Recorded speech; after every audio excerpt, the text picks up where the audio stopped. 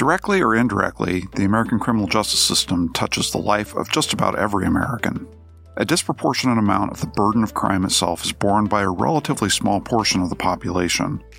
Crime stresses families and communities, hampers economic and social development, and imposes massive financial burdens on society.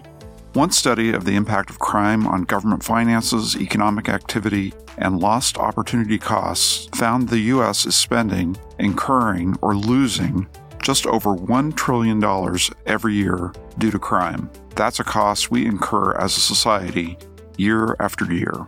13 years ago, Congress designated March as the National Criminal Justice Month, calling for public education on the causes of crime, crime prevention, and the criminal justice system itself. This month on Hardly Working, we are adopting this mission in spirit and action through a series of podcasts looking at several key aspects of criminal justice policy.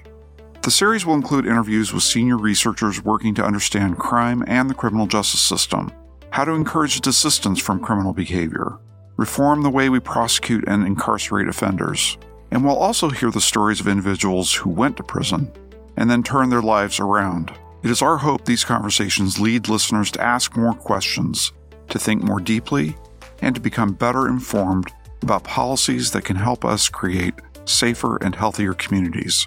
I hope you'll join us for this wide-ranging and thought-provoking discussion.